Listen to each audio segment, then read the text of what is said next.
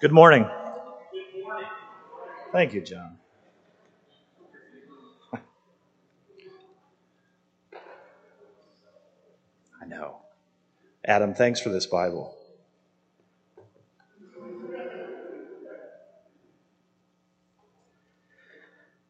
We'll be reading from Psalm chapter 5. If you're able, please join.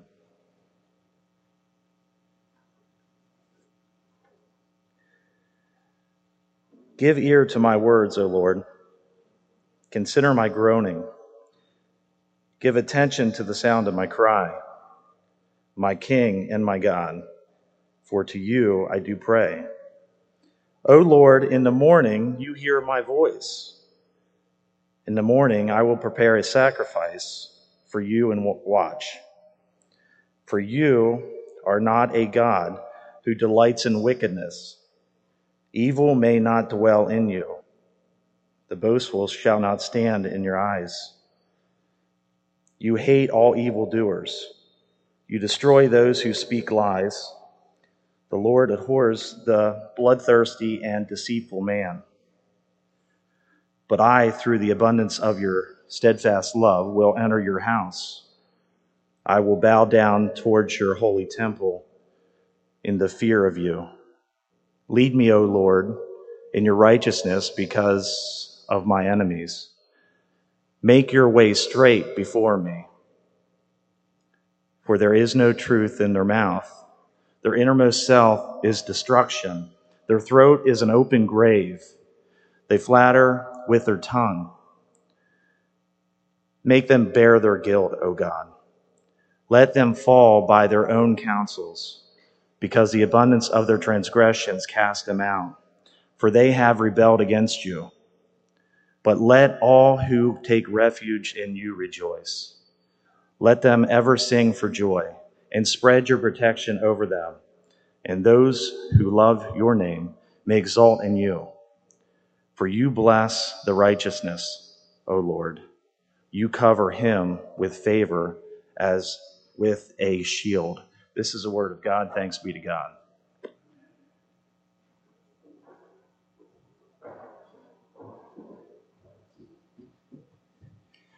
Well, good morning.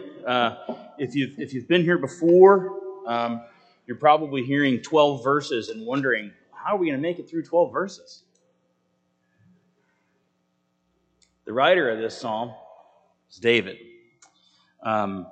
We hear about David quite a bit. I think sometimes maybe we have in the backs of our minds some perspective on David. Maybe there's some things that we believe about David, and maybe those things are unchecked.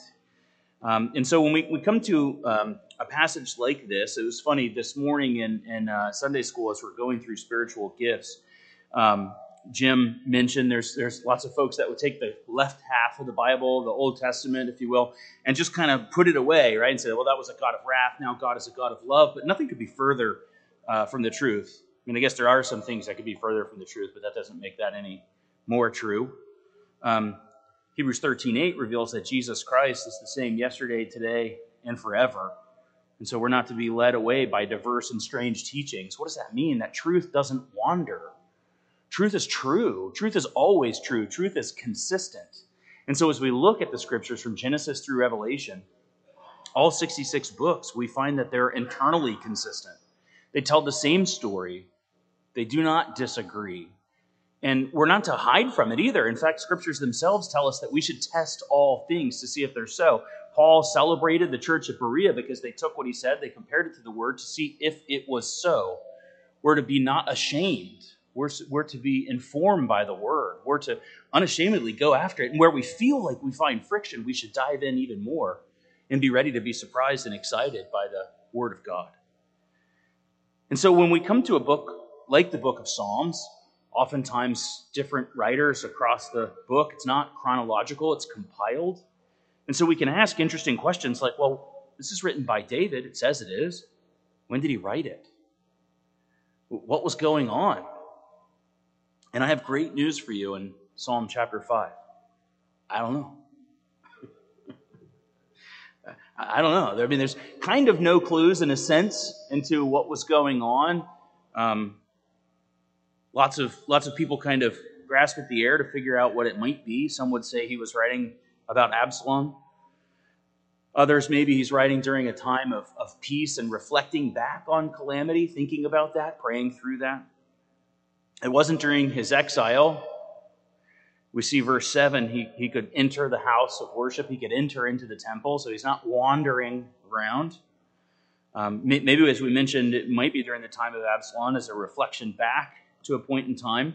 But no matter, David's life was not short of opportunity to think back about times where he was surrounded by the wicked, times where people around him had transgressed.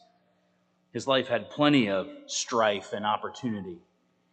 Again, Jim this morning, mentioned that we're to be thankful in all situations, thankful to God that he gives us breath and that he gives us life. Constantly reminded, Pastor John and I have both mentioned, constantly reminded, I don't know if your sleep cycles are like mine. I hope not. Generally, I see 3 in the morning, and then again 4 in the morning, and then again 6 in the morning, and then I just give up and start drinking coffee. But there's that time when you fall asleep. It's actually the best time. Right as you fall asleep, and in the back of your mind, you're like, yes, I'm about to go out. And then everything's great. That's like my favorite time, just so you know. But from that moment until you wake up, you are not doing anything to keep your body animated. Your lungs draw in air, right? Your body stays resuscitated. Some of you choke more than others while that's going on, right? Some of you need a little elephant machine. You kind of look like you just stepped out of Top Gun. Look like Goose, Maverick back there. But there's nothing that we do to keep ourselves animated. The mind creates electricity to fire off neurons, and synaptic gaps have little electric currents flowing across them so that your body will respond and life will continue. That's God. That's God that does that, the creator and sustainer. The book of Colossians says that he holds all things together by the power of his word, which means if he stopped, all things wouldn't exist. They don't even have to explode, right? We know cool guys don't look at explosions. God wouldn't even have to burn it all. It could just not be. He created ex nihilo, if you want a 25-cent word. He created from nothing. It's not like he started from a pile of dirt. He did, but he made the dirt first, formed it up into a man, breathed into his nostrils, made Adam, took a rib from his side, made his wife, Eve. But started with nothing. God created ex nihilo. There was nothing before God created things. This is incredible. So much more interesting than anything else in all of life is God, creation, and then extending far down the chain from that he forget that he loves us, that he gives any iota for us whatsoever is incredible. And so David, the psalmist, has lived a pretty wild life, and we're going to look at that today because I think it's really important to know who David is in the book of Psalms. So many assumptions that we make about David. I think one of the things that I noticed the most about David, and especially kind of diving in recently in this study for today's message, is he's got such a great ability to write about these kinds of things because he spent so much time fascinated with himself, full of pride. Heroic David, who maybe we think of him more frequently, heroic David only comes about in these moments where he's focused on God, where there's these reflections of his trust in God, where God is made the hero, where David is dependent, where David is reliant, and where David is a follower of God, admitted by grace, just like us. And so we can be encouraged to be not the hero, to be a follower, a worshiper, trusting, reliant. As we said this morning, in all circumstances, we're satisfied by God. It's not the circumstance that makes us satisfied. I'm not satisfied because my circumstances are good or dissatisfied because they're bad necessarily. Like Paul would say, I've learned to be rejoiceful in little and in much. And I would suggest that sometimes much is harder to be rejoiceful in because much never feels like much. There's always somebody else to look up at that's got a little bit more. And if we had it, maybe then we'd be happy, right? Maybe if I could send 4 rockets up to space and hook up to the space system up there, maybe then I'd be happy. like Elon's happy. A lot of kids seems to have these days. And so we're going to see encouragement from David in the Psalms to find the secret to his successes amid his many failures, which is a return and a reliance on God. So let's look a little bit at David before we start. We're going to spend some time. One of my favorite books in all the scriptures, and I will say when I first, as a career, as a church-going person, I think for the first time I heard the scriptures taught, perhaps they always were around me, was in a Calvary chapel. And it was in a study of the book of 1 Samuel. And I remember having this aha kind of a moment where everything just struck, in a moment, everything became completely clear. And I said, oh my gosh, this is real.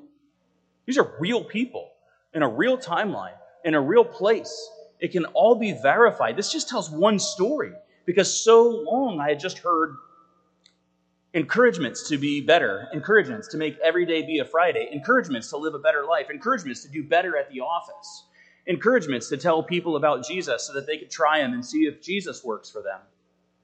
And so little about Scripture, so little from God's living, breathing word that's sharper than any two-edged sword that can divide between the division of bone and marrow, soul and spirit. The only offensive weapon listed in Scripture for the believer is the Word. Everything else is defense. But so quickly we want to be on the offense with anything other than the Word. Maybe you've seen inspirational quotes inspired by David. Slay your Goliath. I found a book after one quick, easy search, I was looking for maybe a coffee cup, which is funny because I have a coffee cup that has a picture of David and Goliath on it, I guess. I don't know what they look like, but, work with me. And one says Goliath, and then above the other one it says, not you. One of my favorite coffee cups. So I found this book on Amazon. You can find it there too. I would suggest you don't, but you can. It's called Slay Your Giants, Life Lessons from the Story of David and Goliath. Here's how it's described. Draw from the biblical story of David and Goliath, offering readers inspiration and encouragement for facing and defeating the spiritual giants in their lives, such as grief, depression, procrastination, stress, perfectionism, anger, resentment, jealousy, lust, and loneliness. One reviewer said this book is very well written. Mahoney gives us direction and advice in dealing with some of the problems of life that keep us from living the abundant life Jesus came to give us. I am using this book in a study of about 20 persons, and all of us give it high reviews. Your giant-killing hero, David, in 1 Samuel chapter 16. If you want to turn there, we're going to be all over 1 and 2 Samuel, but we'll look first at 1 Samuel chapter 16, verses 14 through 23. This is where this is an early look at our giant-killing hero, David. This is where he is actually selected to be a musician to play for King Saul. Here's what we read. Now the Spirit of the Lord departed from Saul, and a harmful spirit from the Lord tormented him. And Saul's servants said to him, Behold, now a harmful spirit from God is tormenting you. Let our Lord now command your servants who are before you to seek out a man who is skillful in playing the lyre. Pause. The lyre is what you see the little chubby diaper angel babies playing. You ever wonder why they put diapers on angels? Faculty control issues? I don't know. You ever wonder why people, if they see ghosts, they're always wearing clothes? Skillful in playing the lyre.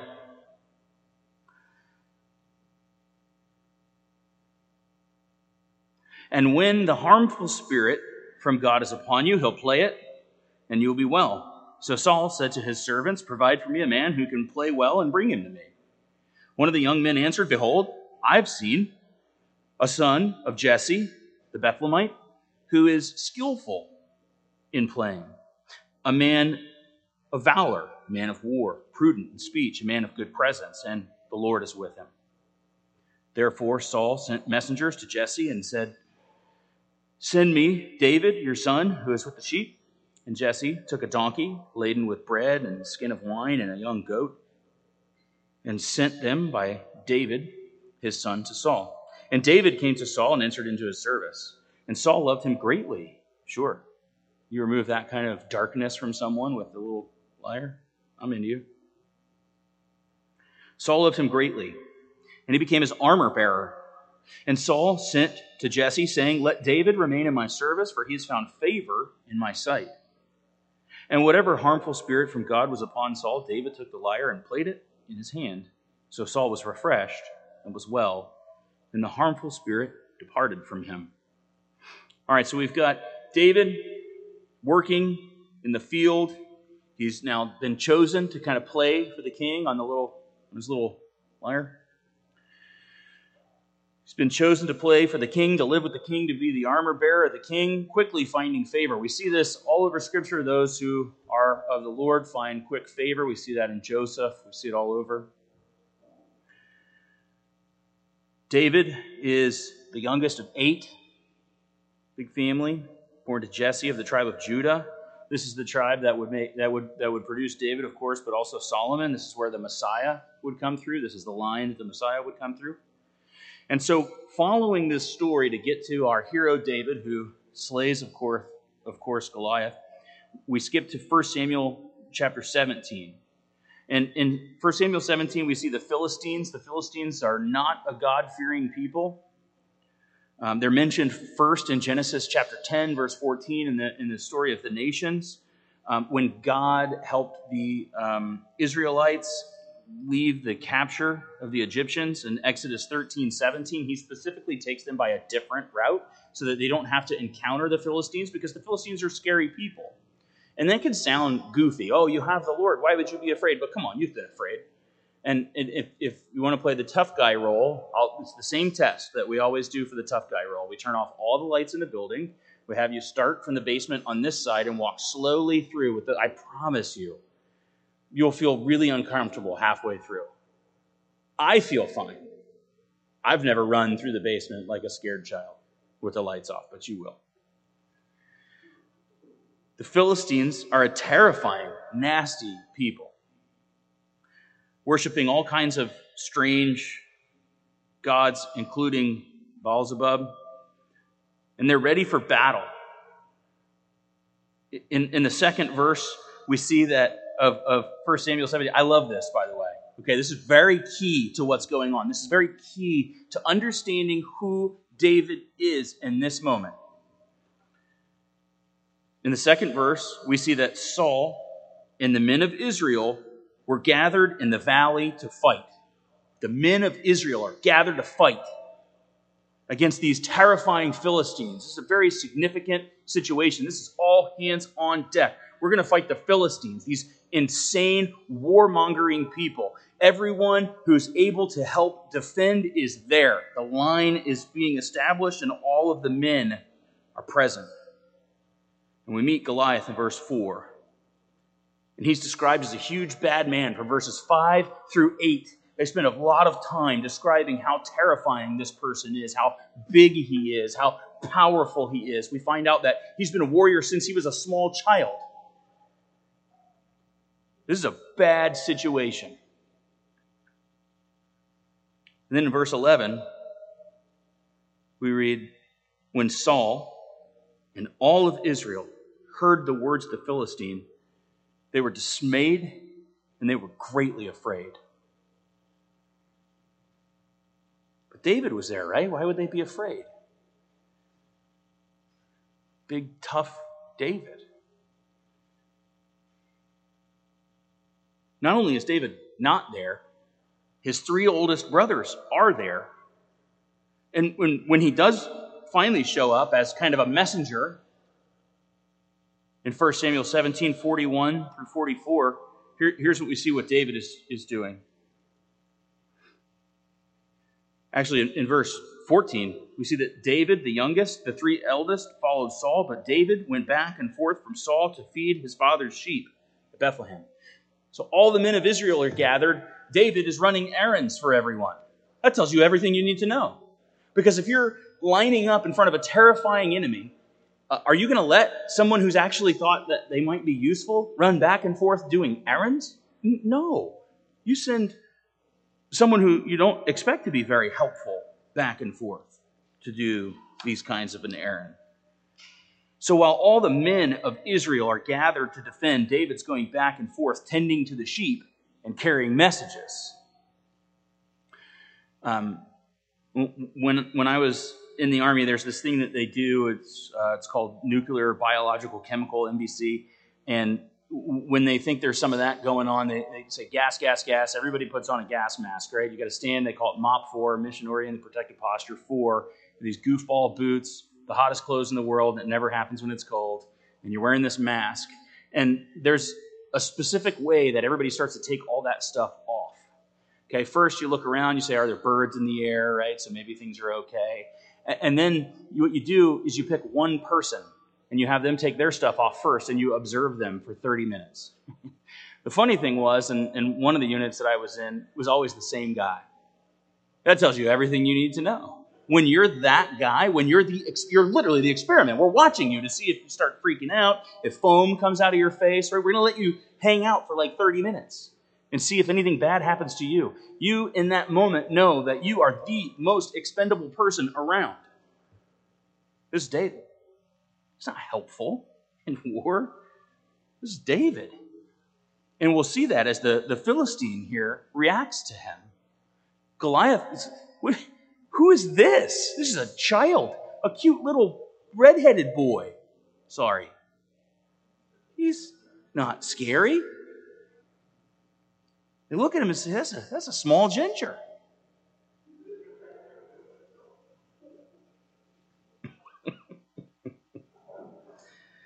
Why so much time on David?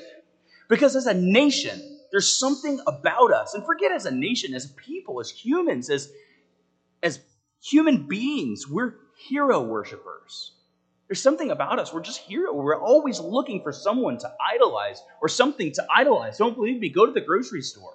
Right next to that magazine where they just found the Bat Boys skull for like the 18th time, National Enquirer, if that's still a thing. It's just magazines after magazines of cool recipes. I'll admit, I want some of those, of person worship. Like, what's happening to Johnny Depp? I don't care. I don't recognize famous people. We used to live right outside of Los Angeles. I remember one time I had gotten a new job. We were celebrating this new job, and I'm like, man, the service here is really slow. And they're like, that's because Hulk Hogan is sitting behind you. You didn't notice. Wow. I didn't even notice. Here he was, his wife, ex-wife maybe, had a dog in P.F. Chang's. Why? What happens if I bring a dog in P.F. Chang's? I'm out. Hulk Hogan brings a dog into P.F. Chang's. He's in because he's part of the hero worship thing.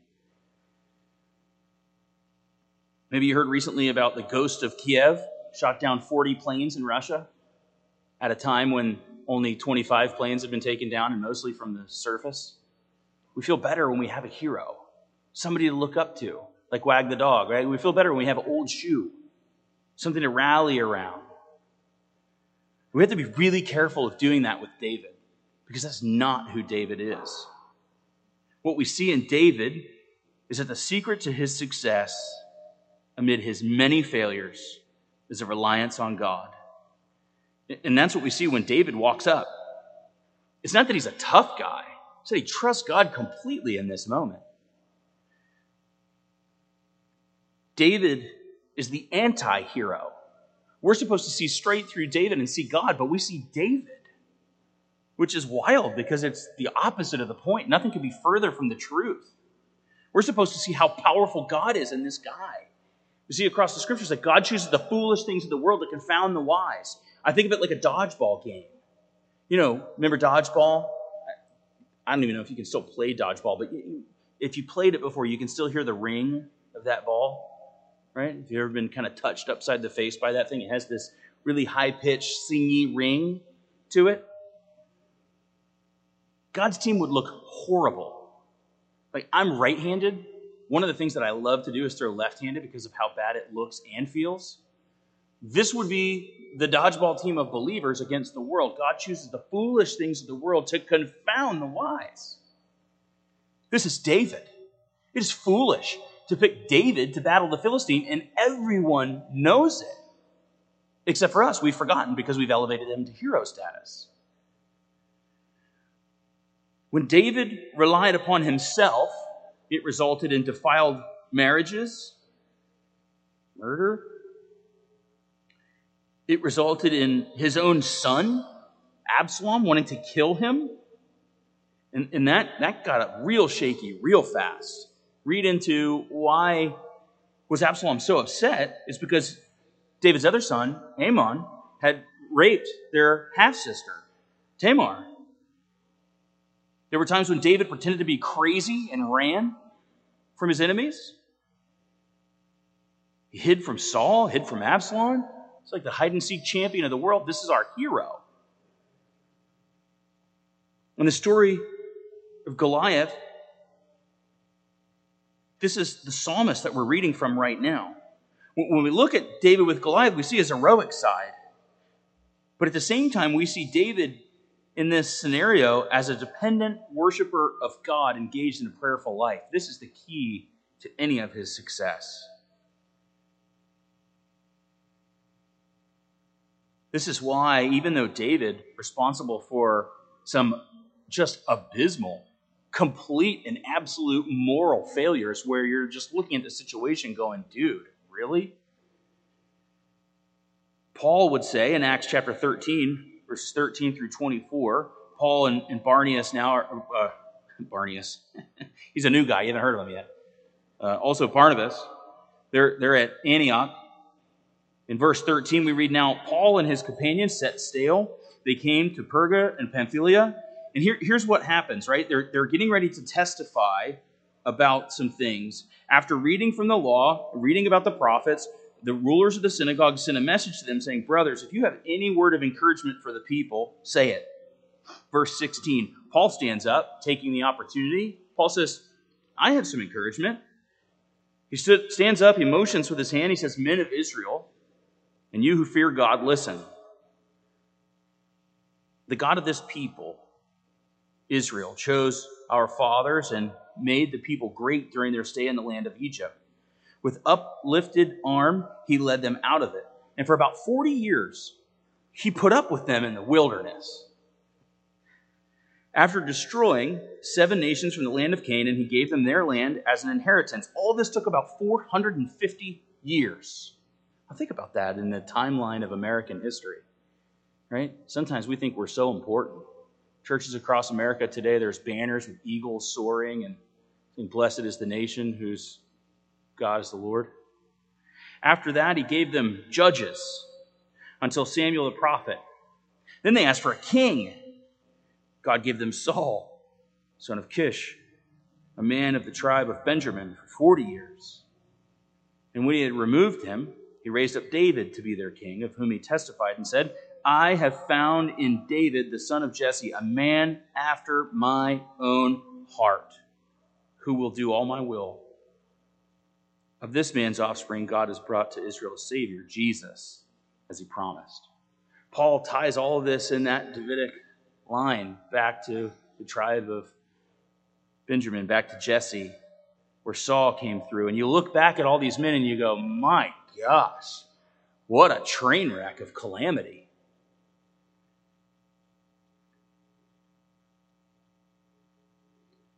So let's read the Psalms. Let's read from David, starting in this first verse of the 5th Psalm.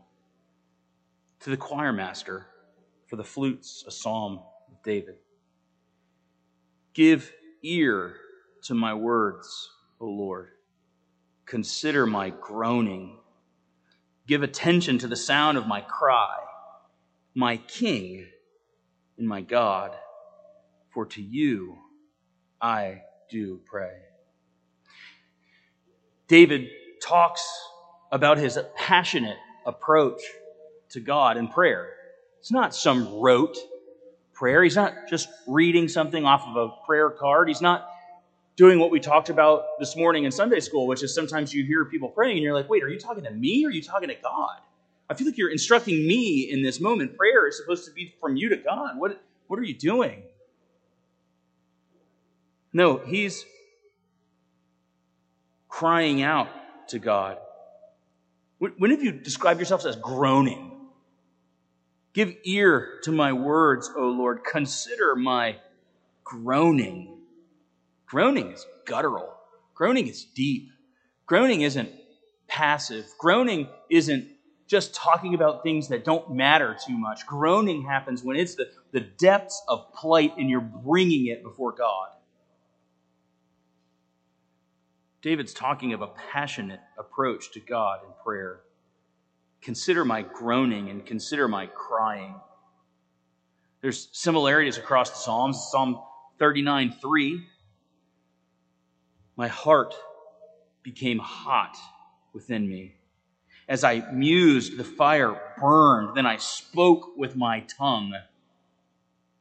Now, we've talked before about genres of Scripture. It's very important to know what we're reading. This is poetic kinds of language. Was the man's heart physically aflame? I sure hope not. This is trying to use language to convey things that really aren't easily conveyed. And God gives us language and takes advantage of language in His Word so that we can understand Him better. In a book on the Trinity by James White called The Forgotten Trinity, he describes this scenario as like a toddler. Most of you have seen a toddler before. If not, we're producing a few. You can play with them and poke at them. It's fun. And they cry and you give them to their parents. My dad to Miles this morning with the helicopter scenario. He talks about describing the Trinity. God describes Himself as male and as Trinity, as three in one. And He describes Himself using language. And so He uses terms that we might understand, like if a toddler comes to you and says, well, what is a graham cracker like? And you're like, well, geez, this is really hard because you don't have a lot of life experience, small friend. And so you try to say, well, you've had things that are sweet before, like candy, and you understand what crunchy is, right? Because you break mom and dad's objects all the time. It's kind of like that. And so God accommodates us through His language, through experiences that maybe we've had to try to enable us to understand Him who's so otherworldly. And so when we read the Psalms, this genre of poetry, it speaks to us deeply. We shouldn't hide from it, and we shouldn't be scared of it. This is how God is accommodating to us to understand how we should approach Him. Groaning and crying, this means we don't hide who we are from God. It's an impossible game anyway. What happens immediately after the fall? They realize they're naked and they're ashamed, and Adam tries to hide from God. Now, being the first person who tried to hide, it was probably really bad. Right? Like, he was probably like, because it's not like he grew up playing hide and seek. This is his first shot at hiding from the all-knowing God of creation. So he's probably like right against the tree like this. But he doesn't know. There's no tricks yet. There's no hiding behind a rock. That concept isn't there. God comes to him and He says, Adam, where are you? And what's that question? Where are you? Is it about location? Is God confounded by His optimal hiding skill? Or is that question for Adam? Adam, where are you? What's going on in you right now? Why is this happening to you, Adam? Like sometimes you ask your kids to consider what's going on. Why'd you do that? Well, I know why you did it. You were mad at your brother because your brother's frankly annoying. But really think about it. Why did you do that? Why did you react in that way? Why was your answer to hit him in his mouth? Because you know what's going to happen. It's going to hit you back, and it's going to be a fight, and then mom's going to look at me, and then I have to come in the room. Then it gets different. Where were you? Why did you do that? Consider what was happening. And so the psalmist speaks in these kinds of terms. My heart became hot within me. I mused, and the fire burned. And then I spoke with my tongue. Notice in Psalm 5, the specific asks of these prayers, they're not present. They're just talking about the purpose of the psalmist, the approach of the psalmist. They're describing feelings mixed with words. deeply passionate prayers. This is where David is successful. Is in a life like this that's oriented towards God, that seeks after God, that brings his problems to God. David that tries to solve his own problems gets weird really, really fast. This is the king over Israel coming to God in a loud, crying, praying. And he says, "My king and my God." Kind of haunting towards Thomas's own testimony of Jesus. My Lord and my God. He has a very healthy understanding of who God is and who is rightful king. If you want to take some notes and look across the Psalms, you can look at Psalms 10:16, Psalm 44, verse 4, and so many more. People want a king. People want a king. It was kind of referenced earlier, but in 1 Samuel 8, verses 6 through 22, we read this, "But the thing displeased Samuel when they said, 'Give us a king to judge us.' And Samuel prayed to the Lord, and the Lord said to Samuel, 'Obey the voice of the people in all that they say to you, for they have not rejected you, they've rejected me from being king over them, according to all the deeds that they have done from the day that I brought them up out of Egypt, even to this day, forsaking me and serving other gods. So they are doing to you. Now then, obey their voice. Only you shall solemnly warn them and show them the ways of the king that will reign over them.' So Samuel told them all the words of the Lord to the people who were asking for a king from him. He said, 'These will be the ways of the king that will reign over you. He will take your sons and appoint them to his chariots and to be his horsemen and run before his chariots.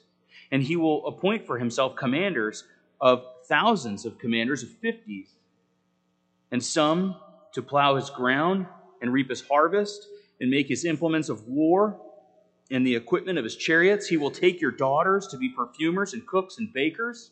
He will take the rest of your fields and your vineyards, olive orchards, and give them to his servants. He will take a tenth of your grain.'" He's upped the game since then, perhaps. "And of all of your vineyards, and give it to his officers and servants. He will take your male servants and your female servants and the best of your young men and your donkeys and put them to his work. He will take the tenth of your flocks, and you shall be his slaves. And in that day you will cry out because of your king, whom you have chosen for yourselves, but the Lord will not answer you in that day." So pause for a moment before you look at verse 19. If you just heard that, what's your next move? Is it back off from the king idea? A return to God? Verse 19, "But the people refused to obey the voice of Samuel. And they said, 'No, but there should be a king over us, that we may be like all the nations, and that our king may judge us and go out before us and fight our battles.' And when Samuel had heard all the words of the people, he repeated them in the ears of the Lord. And the Lord said to Samuel, 'Obey their voice, make them a king.' Samuel then said to the men of Israel, 'Go, every man into his city.'" David knows who the rightful king is. Psalm 5, 3 through 6. "O Lord, in the morning you hear my voice. In the morning I prepare a sacrifice for you and watch. For you are not a God who delights in wickedness. Evil may not dwell with you. The boastful shall not stand before your eyes. You hate all evildoers. You destroy those who speak lies. The Lord abhors the bloodthirsty and deceitful man." He's coming to God in the morning. It's a consistent theme across Scripture, certainly consistently commanded in the Old Testament, consistently demonstrated in the Old Testament. You see it in Numbers 28:4. It's consistent with Job's approach. Job 1:5. Job was really concerned for his adult children, which perhaps was a very good thing, knowing what's going to happen in chapter 2. They would pray for them in case they had sinned against God. He would pray for their forgiveness. He would pray that they came to know God.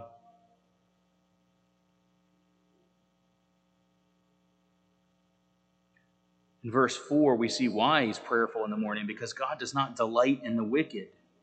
because those who lie and are bloodthirsty and deceitful.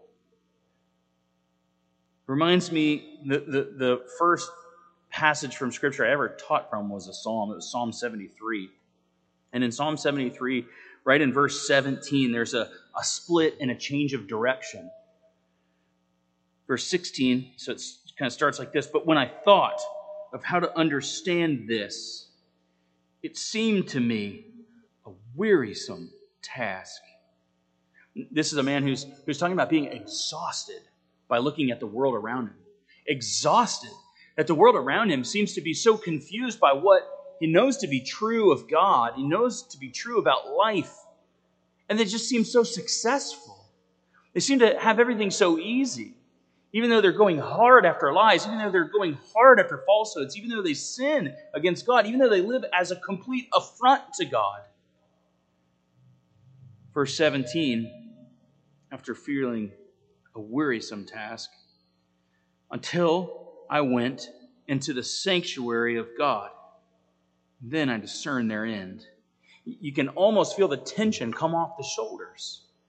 It's not that he's celebrating what their end is. It's realizing who God is and that this life that feels like it's everything, this life whose tensions and churning constantly begs and demands for our attention is nothing. It's but a vapor. It only exists because God sustains it. That's why my favorite way to read the book of Job is mentally by reading past, by cutting out the conversation between Satan and Job. Between God and Satan. What you get is, the beginning of the book says that Job is the most upright man in the land of Uz. He had all of these possessions, and it was wonderful. And then one day his servants came and effectively pronounced his entire family dead. All of his children dead. All of his possessions gone.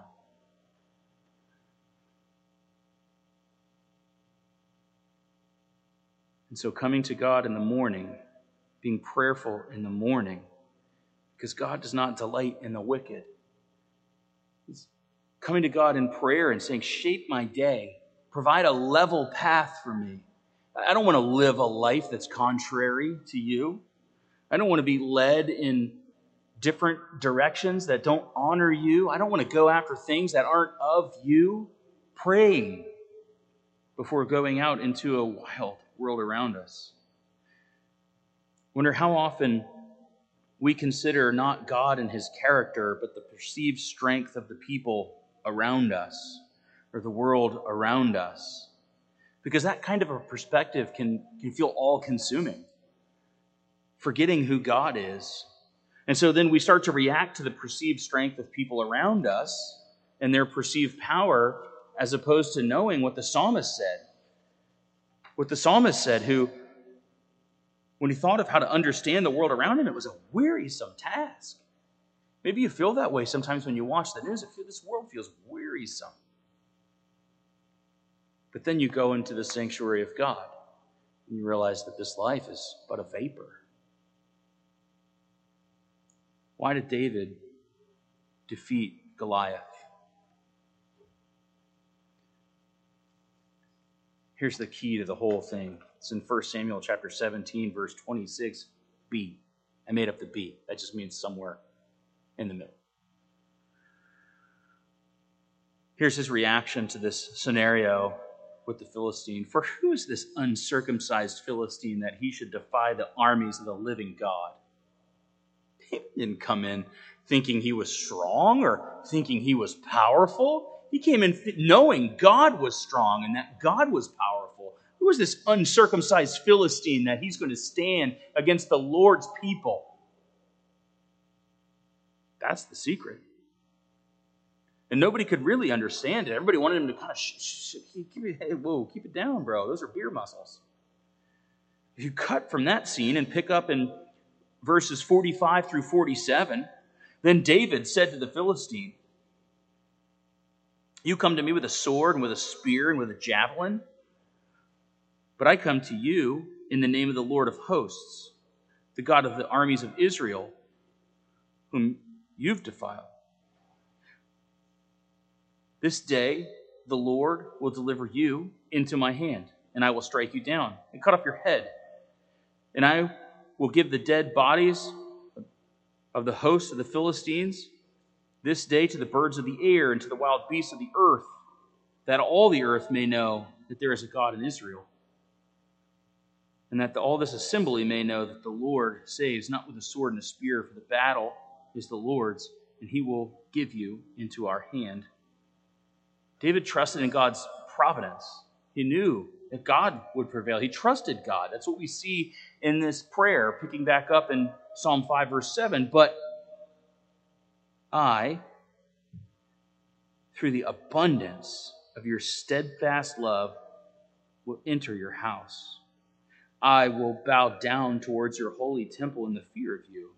Lead me, O Lord, in the righteousness because of my enemies.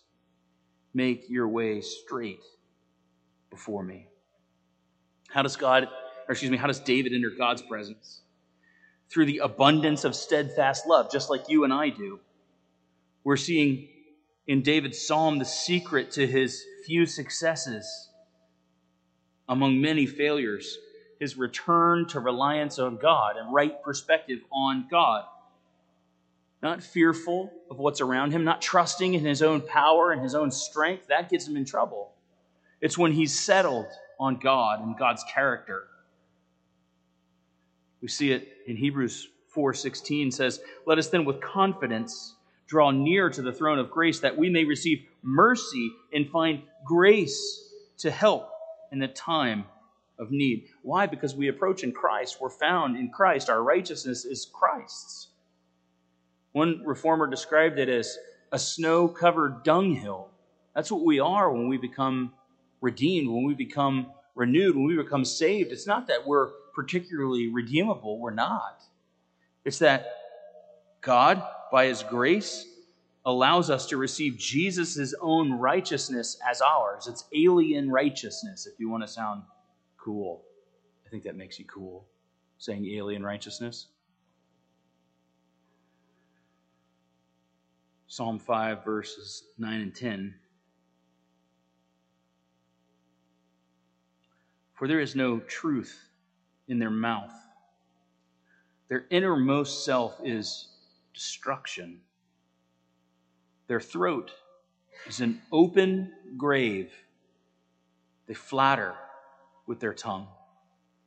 Make them bear their guilt, O God. Let them fall by their own counsels. Because of the abundance of their transgressions, cast them out, for they have rebelled against you." David is fairly unrestrained in his prayer to God, making clear asks. There's an interesting story to cross-reference here in 2 Samuel chapter 17, verses 20 through 23. Kind of, when you read that, key in on verse 10 from Psalm 5. "Make them bear their guilt, O God, let them fall by their own counsels."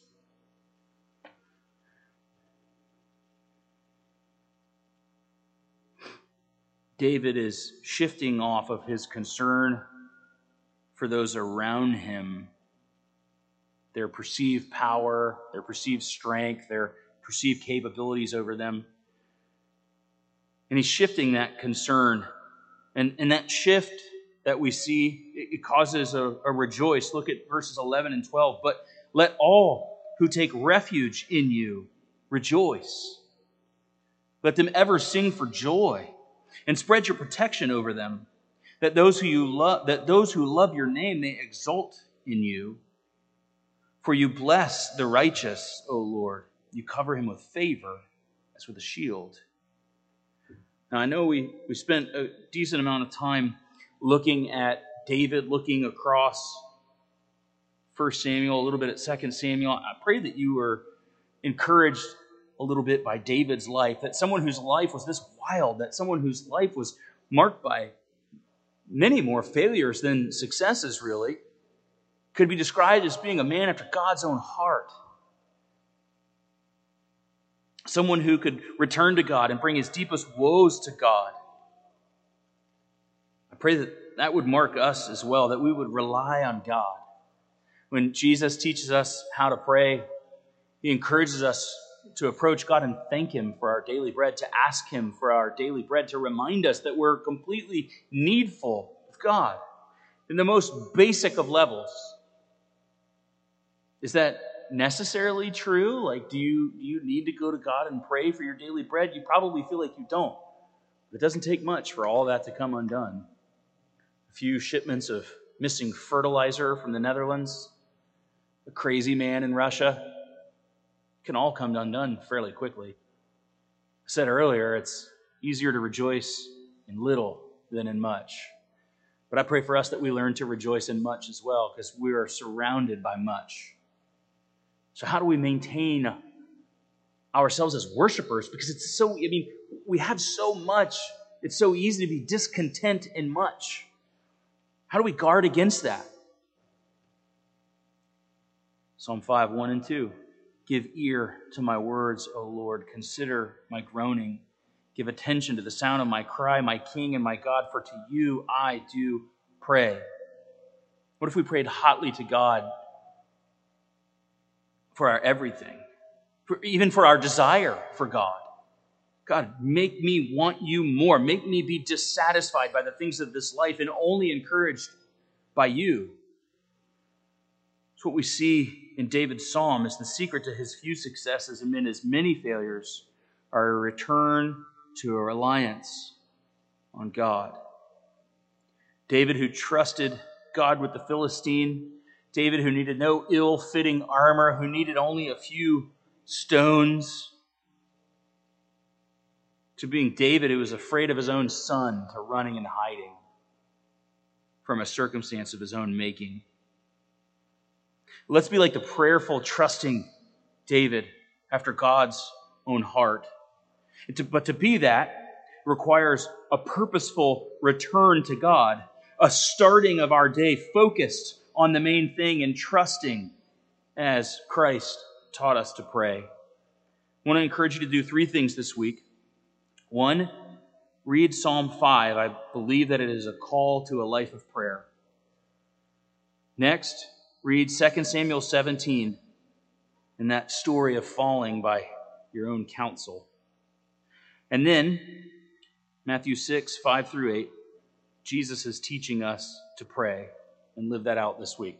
Let's pray together. God, we thank you so much that you've given us your word. God, we thank you that we can rely on it to know true truth. We thank you, God, that we have it so that we know how to rightly approach you, so that we know that we're safe to bring to you the depths of our groaning, crying souls. God, that we can come to you with our every burden. And God, we thank you for the example of David that is an example of your power on a broken, fallen man who is still describable as one after your own heart. Would you make us that? God, would you make us be a people after your own heart? We love you and we praise you in Jesus' precious and holy name. Amen. Please stand and join us as we worship through song.